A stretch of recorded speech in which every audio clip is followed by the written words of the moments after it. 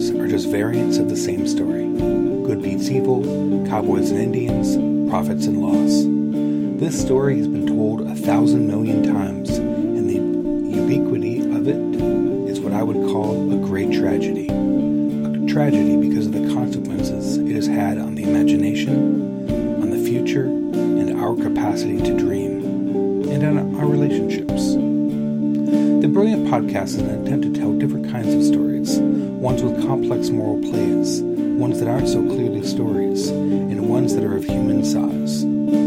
Our motivation to tell these tales is a desire to see proliferation of different stories, and not just the simple morality plays of popular culture, or the inverted, but otherwise identical, stories of the radical milieu. We believe that a world of free people is possible. We call these people the people who are in active pursuit of a free world, the brilliant, because they're impossible to ignore and yet cannot be seen directly, especially in a world that is dull and gray. This podcast is going to flip between telling stories about the brilliant, about brilliant moments. Ideally, we will spend as much time laughing as we do crying out in despair at the absence of a vibrant, textured, and luminous shared real world. I'm your host, Aragorn, joined by co-host Bellamy.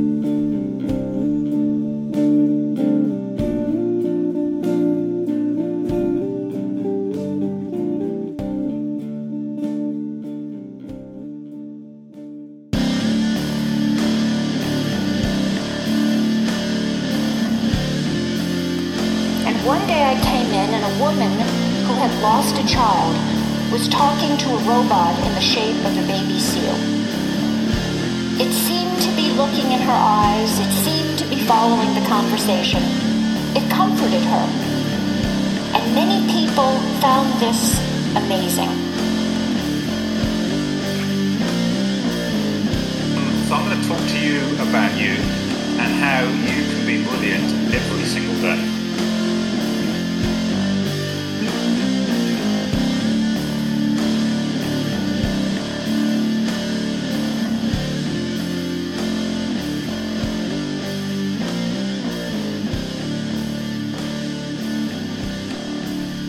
Okay, so this section we're going to call What's New with the Brilliant, and we're going to talk a little bit about news stories that have struck us over the past chunk of time.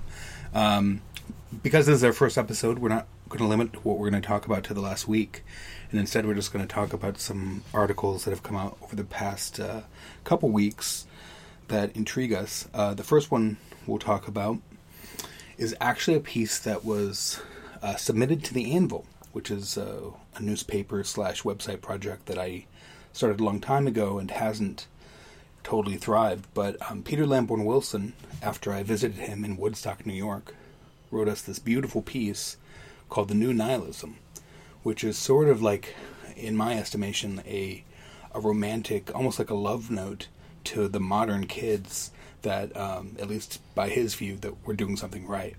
So I really love the piece, and intended it to stay as just a paper piece, but then someone typed it up and submitted it to Anarchist News, and so we're going to talk about it now.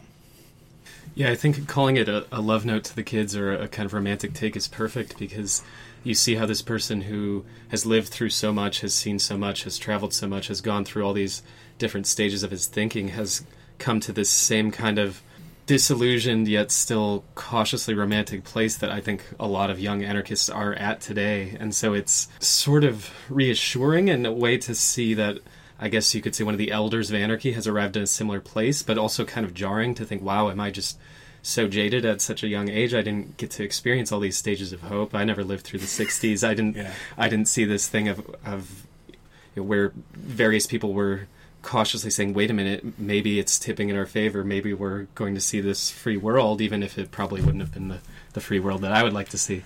But yeah, as inspiring, quote unquote, as the Occupy period was, there was never, at least, from anyone I talked to, the illusion that it was ever going to, pop beyond like a world globe changing phenomena. And especially when you think about the fact that, like, in his life, not only did he have that moment, he then decided to take that energy and travel the Middle East right. for for a decade, which right. which again, like from our perspective, just seems insane. Yeah. Completely insane. Go ahead. Well, yeah, I just was going to say that I think this brings us to what is we were just saying was the unintentional sort of theme of the episode, which is talking about escape and ideas of space. And I would like to move toward the active escapism, but it sounded like you were going to... Yeah, I want to talk about this article a little bit Sure. more, just because, again, there's so many things in it that I think are really interesting. Specifically, he actually talks about animism, which I think right now, there's a sort of little buzz of people talking about the distinction between animism, polytheism, and monotheism. And here I'm just going to read from the article. As an animist, I experience the world outside civilization as essentially sentient. The death of God means the rebirth of the gods, as Nietzsche implied in his last mad letters from Turin. The resurrection of the great god Pan, chaos, Eros, Gaia, and old night, as Hesiod put it. Ontological anarchy, desire, life itself, and the darkness of revolt and negation all seem to me as real as they need to be. I mean, this is just so nice. And even though, of course, I... being a punk rather than a hippie, I sort of can't I can't get behind some of the language he uses, but I obviously I think that he is one of the few of the elder anarchists that I think that you really can return to as like a fountain of most of the ideas that we're talking about today, and that he talked about them 20, 30 years ago. Mm-hmm. I was actually struck as this passage being kind of odd, because to me, in my very limited understanding of animism, to even be deifying and naming these forces seems already to be engaging in that kind of splitting of the world and the kind of personification that I see as antithetical to animism, where I very much see a kind of dissolving of identity, a world of just relations and not objects. Whereas when we put these, to me, Gaia actually it implies a certain level of alienation, because you're othering basically everything that's non-human, or maybe everything other than yourself, and so you're still in this divided relationship, or a subject-object relationship. I wasn't quite sure what to make of that, actually. Well, I think that the thing that's important about Peter is the flow, more than getting stuck in any of the details. I'm a detail-oriented guy. Yeah, well, fair enough, but he's all about he's going to rattle off. He's going to shotgun approach to it, I think. Yeah, absolutely. I appreciate it. Actually, chaos, I think, is the nicest one there. But and it's not capitalized, unlike Eros and Gaia. Yeah. But I think the point to him that I do find to be, it's I guess he's really westernized a very large body of ideas that he's totally unfairly, chaining them all together. And, I don't know. I think that his promiscuity is interesting to me, even though I sort of wouldn't do it myself. Yeah, how do you feel about these Western takes on animism in general? Whether it's Peter or someone else, it seems to be something anarchists are talking about more lately. Well, I guess my concern, which is pretty obvious, is that people are going to spoil what's valuable about the idea of animism by sort of talking it to death. One of my biggest criticisms of the way in which comment threads often boil down on anarchist news is into these incredibly simplistic sort of terms. Like, I don't think that calling someone an anarcho-liberal or whatever name it is that you call someone ends a conversation. Yeah. That said, the problem is that how do you force someone to I guess I don't think the purpose is necessarily to argue the point all the time. But there's something between pedantically arguing every point and calling people liberals. That gap seems really huge, and obviously the preponderance of things are on the one side. So in the case of animism, to the extent to which I respect where Peter's coming from, he's daring to say something that's a little weird. Yeah. He definitely takes risks. Yeah. That's what's fun about it. Yeah, exactly. And so, for instance, I'm not sure I would basically accept the first sentence prior to where he starts to go crazy and tying every Dark Age, Middle European sort of idea, along with tying it to animism. In other words, the first sentence which says, "As an animist, I experience the world outside civilization as essentially sentient."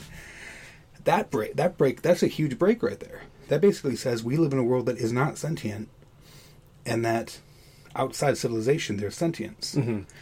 I don't give civilization that much power. Well, also, I mean, I can't even get that far without saying, well, wait, where is outside? Right. Yeah, for sure. No, for sure. But this is actually a central conceit behind the anti-civilization perspective that to me doesn't seem fully thought out. How do you mean? Is this conversation inside or outside civilization? Right, sure. Yeah, and to the extent to which civilization is just being used as a metaphor, then don't give it the power to basically take spirit out of the things in your life. Mm-hmm. Yeah, and one of my typical complaints when someone writes an anti-civ essay, which I would argue this one is, that if they don't define civilization, even though I realize it's really tiresome to start so many essays by saying what I mean by civilization is, then it leaves you just with these dangling questions that I think can't be resolved. Is civilization a certain set of behaviors? Is civilization a mode of reified thinking? Is civilization a set of infrastructure? Mm-hmm. And so, again, back to your question, is this in or outside civilization? Because then you could say, well, if civilization is largely the set of rigid beliefs and codified behaviors that we all reproduce in all of our activity, then you could argue that these kinds of conversations are a kind of exit, however momentarily, from it. But if you don't essentially accept that, then you're basically willing yourself into prison rather than talking about exit hatches. Mm-hmm. The way in which this ends actually reminds me of one of the things I think is the most important thing about Peter, especially when he was called Hakim Bey. So did he left that name behind? He's left it behind for the obvious reason that he no longer wants to be tarred with the immediate place where people always go when they talk about Hakim Bey, which is as the poet of pedophilia, and probable pedophilia, pedophiliac, because there is still one taboo. I think there's more than one. Yeah, I think political correct has definitely brought us some more taboos, but this taboo is it's pretty strong. Yeah. But anyways, cross-cultural. Post-left anarchism in general has never successfully argued for a sort of positive position. Yeah. But he has, which is the Taz. Mm-hmm. And lots of people poo-poo it, but I almost never hear a particularly strong reason for why they can poo-poo it. Yeah. And anyway, so he mentions Taz at the end, and he sort of talks about, no matter which of the three paths one takes, it seems to me that the essential thing is not to collapse into mere apathy, which obviously everyone agrees that, passive nihilism is less than... or hyper-pessimism or whatever, paralyzing pessimism. Yeah. Yeah, he says something, I think it's right around there, where he says, I could never bring myself to be against everything, which I think, we were just talking yesterday about a Joda, which has taken this stance of being critical, pure criticism, and eschewing any kind of being for anything. And the question to me is that is the aversion there that being for anything, even if it's just being for certain things in your own life, do people see that as prescriptive or at least implicitly prescriptive? And is that the fear? Is the fear just this hyper allergy of programmaticism that even saying, hey, I like taking walks outside, is somehow you're laying down, you're prefiguring, you think, well, we should be spending more times out of doors? Are you making claims about what kind of infrastructure we're going to have? Yeah, I think all those things are true. I also think that there's something in here about critiquing other people's revolutionary programs, and when you're engaged in that kind of exercise, which for many years Joda engaged itself in this monologue against NEFAC, against pretty much anyone who would sort of step up and say, we think that the revolution is going to happen in this way, and so then a Joda would say, well, this is why you're wrong, and would generally do a solid job of making the argument. And that's why nowadays almost none of the sort of strugglismo groups actually make a claim to revolution. other than in very general terms. Widening the ruptures during, yeah. Like, I mean, that if that isn't a mystical description of how the revolution is going to happen, I don't know what is. Well, also, if it isn't just like a cautious recapitulation, where we're not saying there's going to be a moment it's going to happen at this time, but there will be many moments that are happening at various times, and we're still going to play that kind of agitator role. And I think it's a more obfuscatory claim that's not actually all that different. Well, I mean, I guess to come around to close that piece of it off, I feel like the for and against modality that we're talking about here is like isn't the goal, and I hate the fact that as someone who has been seen as being really critical of other people's activity, then that has sort of forced me to be seen as being like against rather than for, and the deep simplicity of that. I think has been a huge barrier to radical engagement with other people, to doing more interesting things, and that doesn't mean that I'm enthusiastically for things I think are dumb, but it means that I think that the answers and solutions are more complicated. Well, so just maybe, what was it, 2 weeks ago, the A News topic of the week was negation versus affirmation. And so, but you seem to be saying to me here that you'd like to see that dichotomy dissolved. I think that it's worthwhile to talk about things in sort of epochal ways. In other words, to like talk through what does it mean to be for a position or for, and then of course to say against. But I think that the personal obligation is to torture both of them. The way I normally talk about this is in the context of negation. Like, I'm not for negation.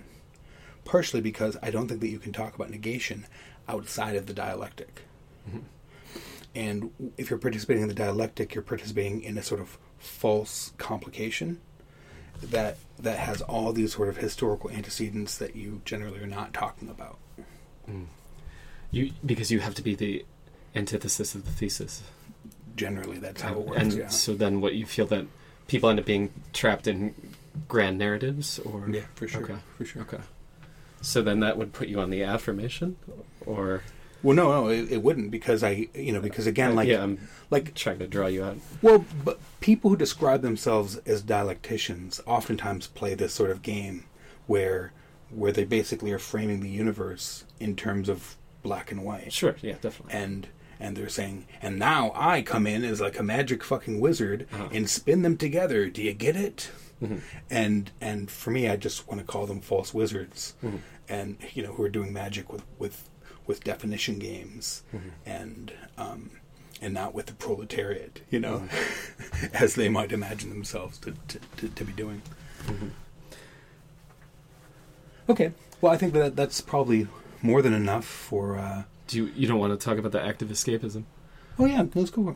Yeah, I was just, it struck me because I thought, oh, this sounds suspiciously a little bit like what I've been talking about for the past year of anarchists going and trying to take space and have subsistence off of that space and have a means of life that, as Peter's talking about, is not trapped in this kind of dreariness. And so it made me kind of question myself and say, well, hey, is this whole land project thing I've been talking about for a year actually just some kind of recapitulation of the Taz that's hopefully on the longer end of the temporary spectrum?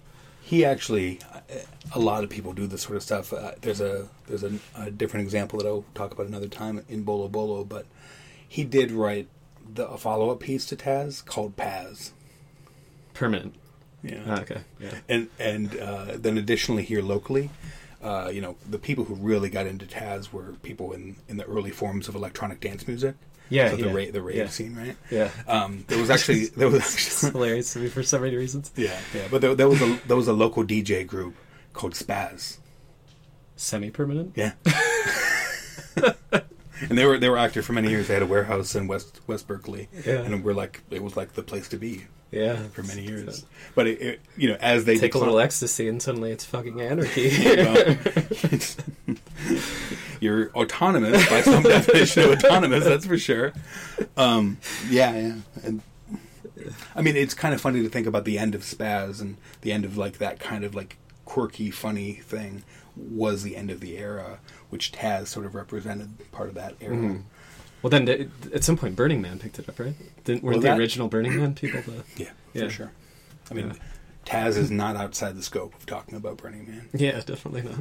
Which actually might be an interesting thing to talk about another time in the context of the podcast, is how to... Because there's all kinds of like libertarian ideas in Burning Man. Oh, yeah. And then it's so perfect now that... I don't know if it was just last year or just recent years... Now all these Silicon Valley people are starting to go to Burning Man, and I see it as this perfect extension of their continued attempt to sort of engulf these libertarian ideas. No, but this was built into Burning Man from the very beginning. Mm-hmm. The Burning Man came out of a cultural, social context that was the start of the internet. Okay. So that was never not the case. Okay. I mean, the way in which it's visible now, or 5 years ago, is just sort of speaks to the way in which the people who work in internet technologies have become the fiber of the Bay Area culture, and eventually that fiber became more and more conservative and more wealthy over time.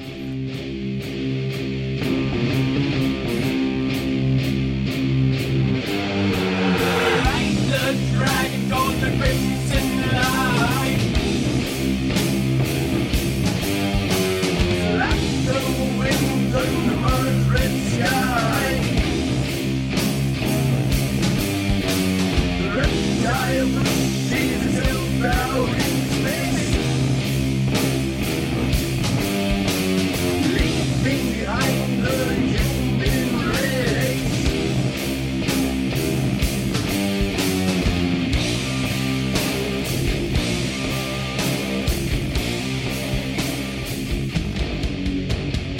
The next article that we're going to talk about is a really amusing article called The Illegalist Space Program in 4 Parts. And the first part that's fantastic is the fact that it's only in 3 parts. It's a cliffhanger. Yeah. You have to tune in next time now.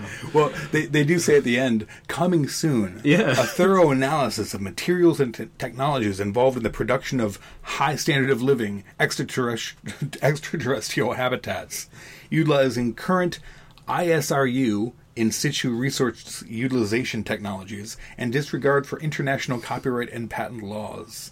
So it's totally hysterical. Anyways, the reason I wanted to talk about this is because if they haven't heard of this group that prefigures this discussion, they basically are guilty of. Anyways, so there was a group from the UK in the late 80s, early 90s called the AAA, the Association of Autonomous Astronauts, which was basically a pro-situationist version of what it is that they're arguing for now. They had very pithy slogans like "Space is the place," "Who owns outer space?" I'm just going to read a little bit from one of the AAA texts. To become an autonomous astronaut, you don't just need to understand the history of independent space exploration and act accordingly. You must also be something different from the attitudes and values of the society we want to leave behind. We must be ourselves first and foremost, wherever that may take us. The militant posturing so adored by so many puritanical political activists is of no use to the AAA.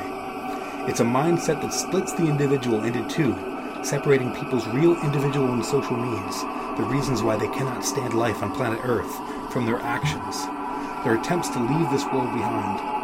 If the AAA's program turns into another job, even for one person, then we will have failed utterly. That's amazing. So there's zero drudgery associated with building spacecraft.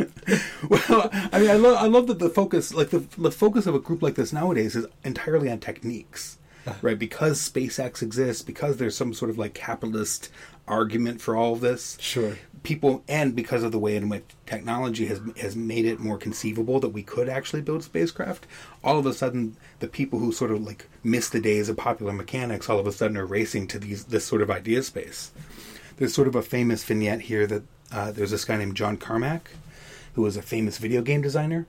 He created the 3D engine that basically created the entire phenomenon of 3D games. Okay. So he was the main programmer behind games like Quake and Yeah. Doom. So he's a very famous guy. He sort of got bored of making video games, and he started a company called Armadillo Astronauts or Aeronautics or something, and he basically bowed out of video games and into making valve designs for spaceships. Wow. And he's like, he's the perfect technocrat version of this idea. But this idea, of course, is much more like a Van Amigist essay. Yeah. Like this is what the situation was all about, to like leave behind the drudgery of communism, right, and instead head to space. What is the greater revolution of everyday life than leaving the planet, I exactly. guess. Fuck gravity. Even though to me it seems like you'd just be trapped in a car in space for a long time. I don't think it would be as exciting as people. But you see the popular appeal of this. There was, it's probably almost 2 years ago now that they talked first, were pulling people into that Mars One project, and there are tens of thousands of people that wanted to do this, and they're saying basically you will leave behind you probably won't see your family and friends ever again. And I mean, there are that many people who just want to absolutely abandon existence. I mean, talk about we talk about the negation of the existent. I mean, these people really just want to leave their entire life behind. It's a kind of playful suicide almost. Yeah, no, that's true, actually. I mean, there have been some essays by people who made it into the second or third round or whatever that they're in for Mars One, who are sort of like, now they're sort of thinking through the existential consequences of leaving everything behind. And all the articles, your just jaws drop because these people are insane, Yeah. It seems like this whole piece is actually just motivated by this desire for space, right? I mean, they're pretty explicit about it. And it reminds me of the kind of conversation that Ryder and I would come back to a lot on Free Radical Radio, which was this, he likes to say, I think partially is just this kind of provocation, that he's a regressivist. He thinks things are getting worse all the time. And the best argument I've heard him make for it is this idea that there's less and less space as time goes on. Mm-hmm. And he likes to say, if you were back in Sumeria, maybe it would be difficult to get away from the Lugal's guards with their spears and everything, but once you got out there, then at that time that would have been maybe the only civilization, or maybe there were sort of proto ones, but that there was by and large a lot of space where you could just get lost in, you could disappear, and that since then there's been this roughly linear reduction in the amount of space that exists. I'm curious what you think of that, if you think that's what's motivating this, and is that a real substantive kind of observation, or is it a kind of illusion we trap ourselves with? Well, I have a lot of thoughts about that idea, because in science fiction, one of the most common tropes is this conversation about what does it mean, how many resources does a human need to survive? And the resources are on different levels, psychological resources, material resources, food resources, and Asimov sort of famously did this in the early days, and his, more or less the way he talked about his idea were that humans were going to at some point say enough is enough. All the arable land in the country, in the world, we've put cities on top of it, and if you take the sort of Chinese model seriously, it's time to basically basically stop fucking up the planet and put humans into an efficient hive city. Right, so he called them caves of steel. The more modern terminology for the same concept are arcologies. Arcology, yeah. And I just heard a number last week or so that said that pretty much all the humans could safely fit into an arcology around the size of New Zealand. Really? Wait, I would love to see that, actually. Yeah. So if you have that sort of conversation and you accept, sort of like what anarchists already assume, which is that we live in a totalitarian regime in which we are not free to breathe and be a free man. Yeah. Then they just ship us all to New Zealand, right? to the New Zealand arcology. It transforms this conversation in this really dramatic way where, people who escape or who are free might still be able to roam the earth, but they get no infrastructure. Right. They get none of the things. Yeah. And so then, of course, the anti-civ ideas get to run free and be wild and amazing. Yeah. And then we see what does it look like for civilized people to live it out, to live these dreams out. I mean, you even have anarchists or social ecologists like Matt Hearn is pro-arcology. I don't think he uses that terminology, but he's saying let's live in ultra-dense cities and then let the rest of the world be wild. Yeah. I mean, my confusion, and there's like so many technical problems. Somehow this arcology is not going to pollute. I mean, there are all kinds of of course issues with it. Yeah, I mean, but of course it's going to pollute. But if you build it from the ground up and with this extremely managed, 7 billion person plan, like, you start talking about pollution in terms of metric tons of carbon rather than as poop. Sure.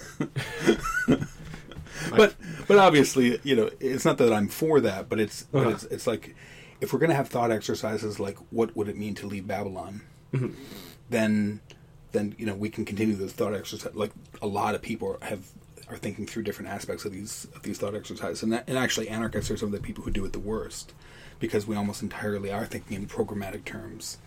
I have an idea about anarcho-communism and about what economic relationship should look like. Therefore, all my thought experiments are about that. Right. Whereas I think that, like, the carrying capacity of the planet is a fucking interesting question, and then also another equally interesting question is, what does it mean to be free?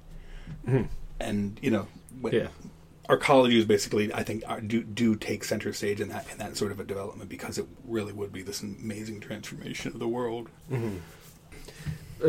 If I can press you a bit more on this question of space, as in space for what we might cautiously call freedom, rather than outer space. I wonder if that kind of possibly illusory thinking is motivating this, where the author at the beginning is saying, like, okay, come on, let's be honest, this civilized life sucks, we can't do anything. And I was talking to one of my friends, Dion Workman, about this some months ago, and talking about that kind of regressivist argument that Ryder makes about how there's less and less space. And he brought up something interesting, which is back in 14th century England, when they first passed all the vagrancy laws that were basically trying to force people into the system, force people to work, you see from writing at that time all these people talking about how everything's being enclosed, we don't have space anymore, you can't go out and do things, the sort of the empire is everywhere, there's no way to get a break. And we're talking about something over 600 years ago that to us would probably look relatively spacious, and that there would be a lot of land that's not taken. And so I wonder if to what extent this question of space is a mindset rather than a physical reality. I don't know. I think that I would probably fall maybe a little closer to where Roger was coming from, if for no other reason but because I live in this world. I have had moments where I've not heard where, like, I've not heard any human activity in my vicinity. Like, even right now we hear a little beep, beep, beep of a truck backing up while we're here. And the mic probably isn't picking it up, but it might be. We're hearing brick outside the door, tapping, wanting in. Our world is constantly filled with these sort of external noises, rather than, bubbling brooks and the wind through the singing trees. Birds. Yeah. So I have had that experience, and I can imagine people in many parts of the world have never had that experience. Right? In other words, they've only been within hearing distance of other people. The noise of civilization. Right. Yeah. And so I don't think that probably the way to address this is to think more clearly through the idea of what does freedom mean. Because I do think that most of us don't accept that this is true, but we actually have a very distinct definition of freedom that's an American definition of freedom. Right? In other words, we just defined it in terms of bubbling brooks and the wilderness,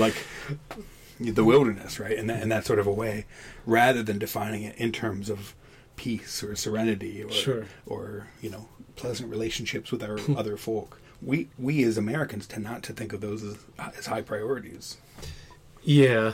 I feel it's almost segging into the projectuality conversation, but I just wanted to make one more comment about this one, which is that I loved toward the end the what do we owe the future question, which I just think is so great. The author says something to the pretty extreme. It's something like, what do we owe the future? The future is going to take everything from us.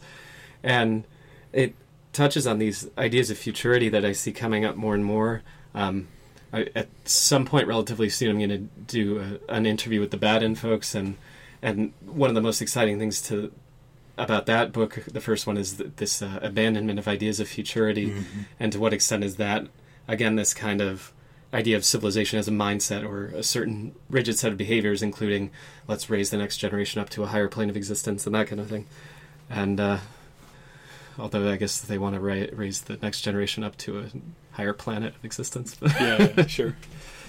Yeah, I mean, I guess for me, I'm utterly on board with the Baden's program as far as that's concerned. Yeah. The only question for me is, what does that look like on the ground? Because we as radicals, including a radical perspective on the future, have despairingly few models. Sure. We're very few elders to talk to us about these things. Sure. I mean, this is actually one of the places in which Baden has more resources than I do, because as an example, here in the Bay Area, there's an enormous community of radical fairies. And these are people in their 50s, 60s, 70s, 80s who have been thinking through these ideas with their bodies forever. And you know, to some extent, I have punk rock in that punks have been thinking about this, like shared this approach in the 70s, you know, no future. Right. But largely failed. You know, eventually they became the next pop hits. Exactly the things that they said they didn't want to be. And so to me, there is this sort of longing for sets of models and for people who can tell us what mistakes that they made and didn't make in thinking through these problems.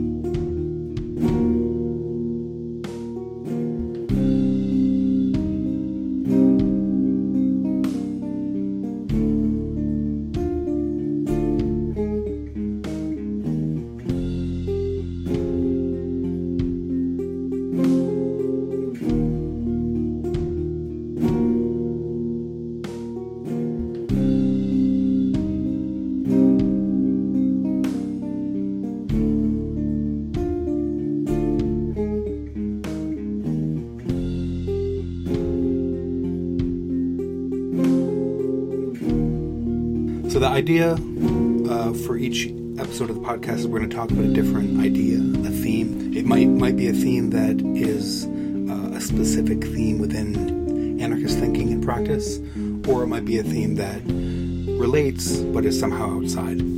So for instance, next week I think we're going to talk about imagination. Hopefully imagination is not just limited to anarchists, or hopefully anarchists actually feel connected to imagination. But this week we're going to talk about projectuality. We're going to start it out with a little reading. This is from Against the Logic of Submission, which is a essay by Wolfie Landstreicher, and this is the section called A Projectual Life.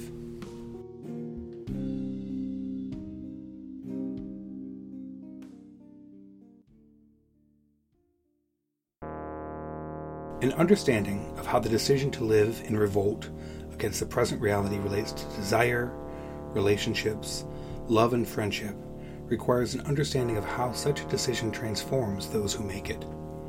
The logic of submission, the logic that the social order seeks to impose on the exploited, is a logic of passivity, of resignation to the mediocre existence offered by this order.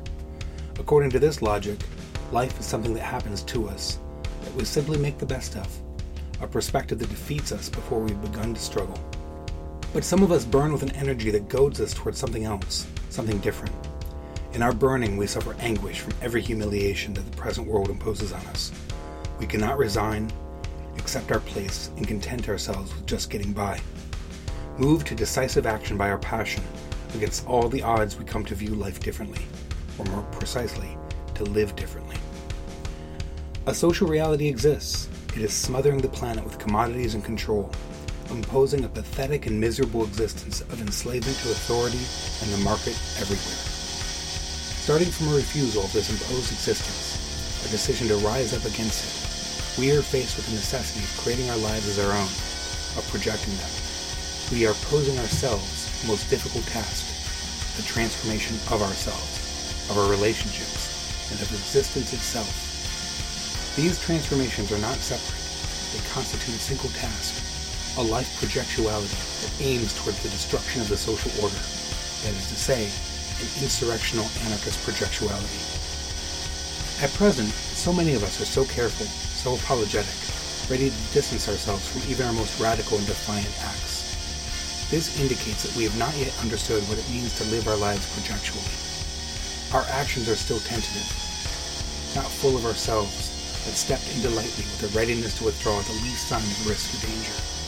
Contrarily, the development of an anarchist projectuality requires that one immerse oneself into what one does without holding back, without hedging one's bets.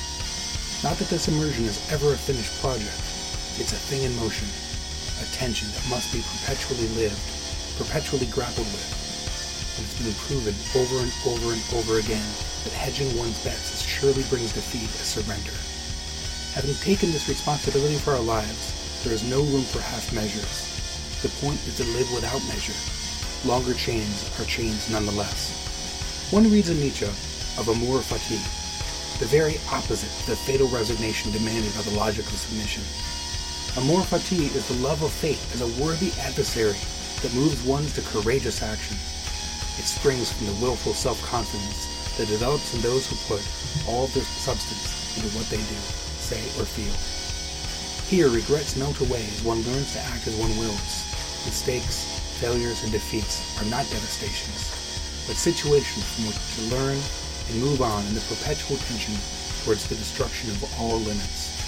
In society's eyes, any refusal of its order is a crime, but this immersion into life moves insurgents beyond the level of crime.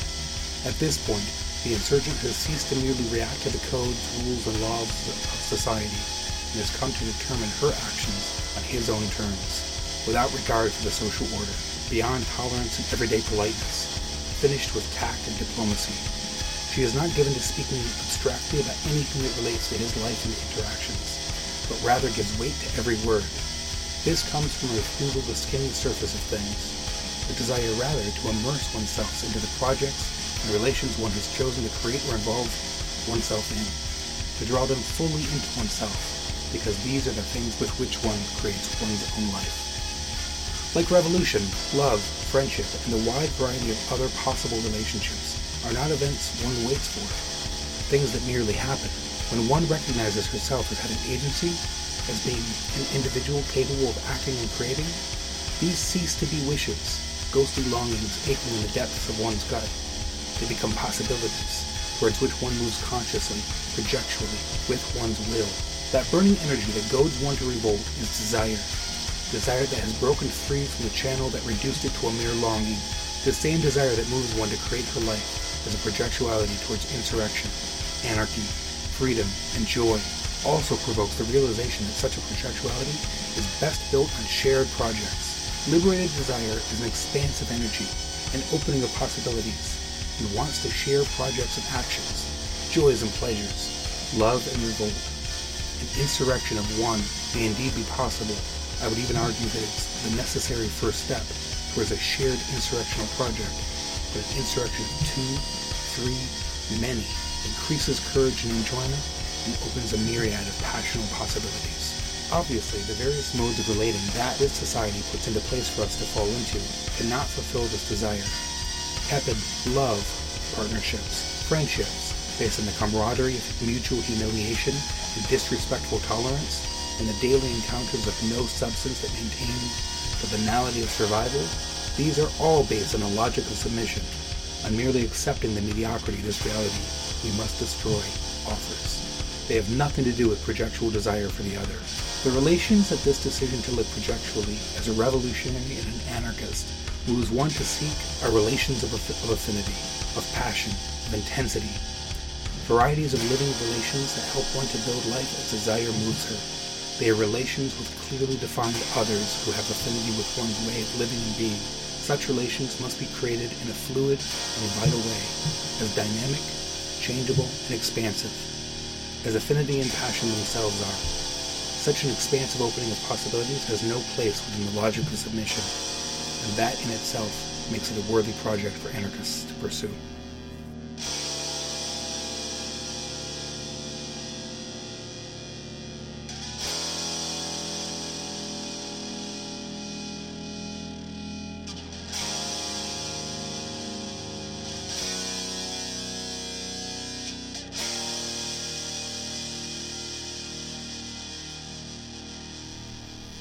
So that's it's worthwhile to note that that's sort of one of the places in which Wolfe talks about projectuality.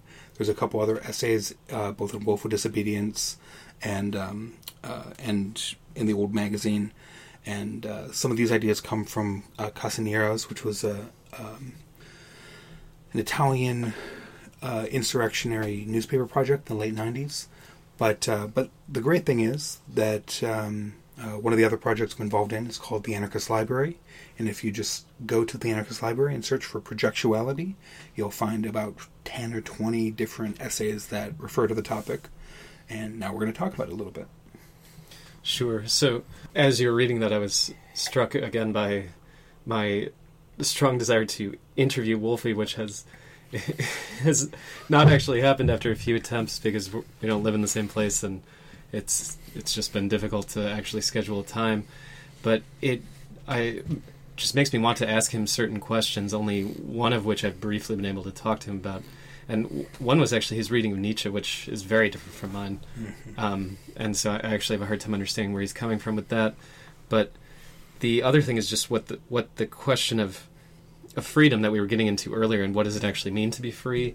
And my thoughts on this have become so flummoxed that I've actually, as an anarchist, started to steer away from mm-hmm. the word, mm-hmm. which is a funny sort of happening that I couldn't have anticipated a few years ago. But with Wolfe, he uses this really charged, passionate language. It's very exciting. I find it to be very inviting language. He wants you to get excited in the way that he is, which I think is great. But a lot of it, I mean, even just willful disobedience, right? The name, we get into these questions of free will, and the question is to what extent ideas of freedom intersect with ideas of free will. And you were talking about an American idea of freedom, and I think you were maybe focusing more on the kind of isolation or space or kind of rugged individualism. Mm-hmm. But I would say the other component, or another component, is this liberal Enlightenment idea of free will, where the world is a world of subjects and objects, and subjects are distinct in that they make meaningful choices, and for each thing that a subject has done, it could be the case that they had done something differently. I mean, that's the kind of what I think of as a robust, very Americana idea of free will, which is very closely tied to capitalism, because then the implication is, well, if you are this kind of Randian free agent mm-hmm. who is making hyper-rational choices and taking in information and acting with this reason that is your power, and you really are free in the sense that you could have done something otherwise for each thing you do, then you deserve what you get, and therefore you're entitled to the wealth that you amass, you're entitled to the positions of power that you reach.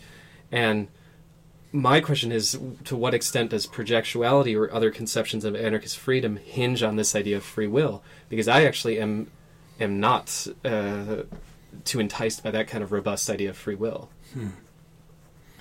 Yeah, I'm not sure.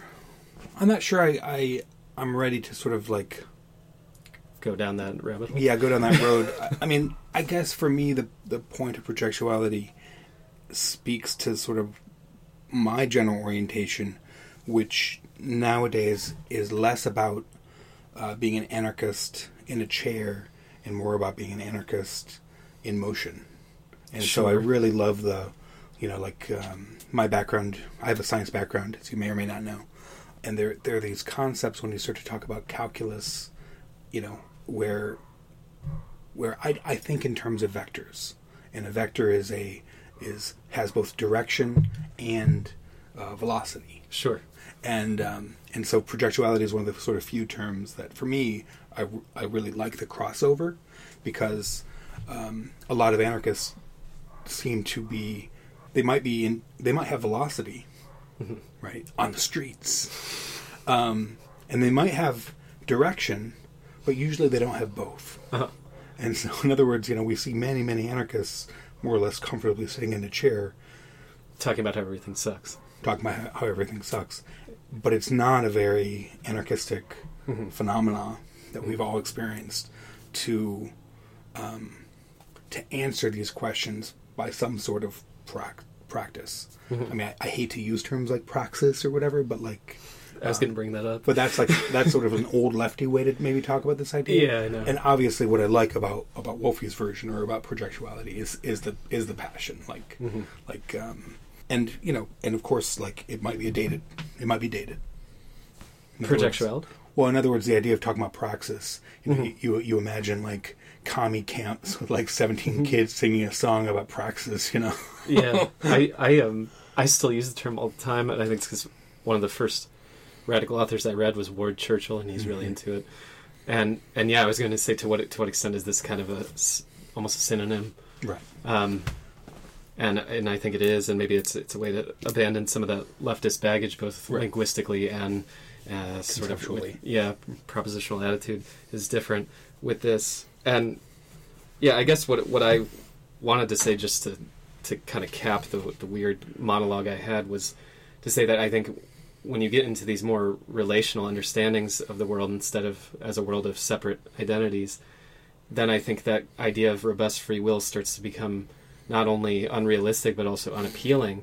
And so if we're not for freedom in the robust sense because we think, well, I'm not so much a thing as I am a set of relations, or maybe I'm not so much a what as I am a where, or I'm not so much a person as I am a vector, maybe, then projectuality becomes more this kind of attitudinal orientation or something like that.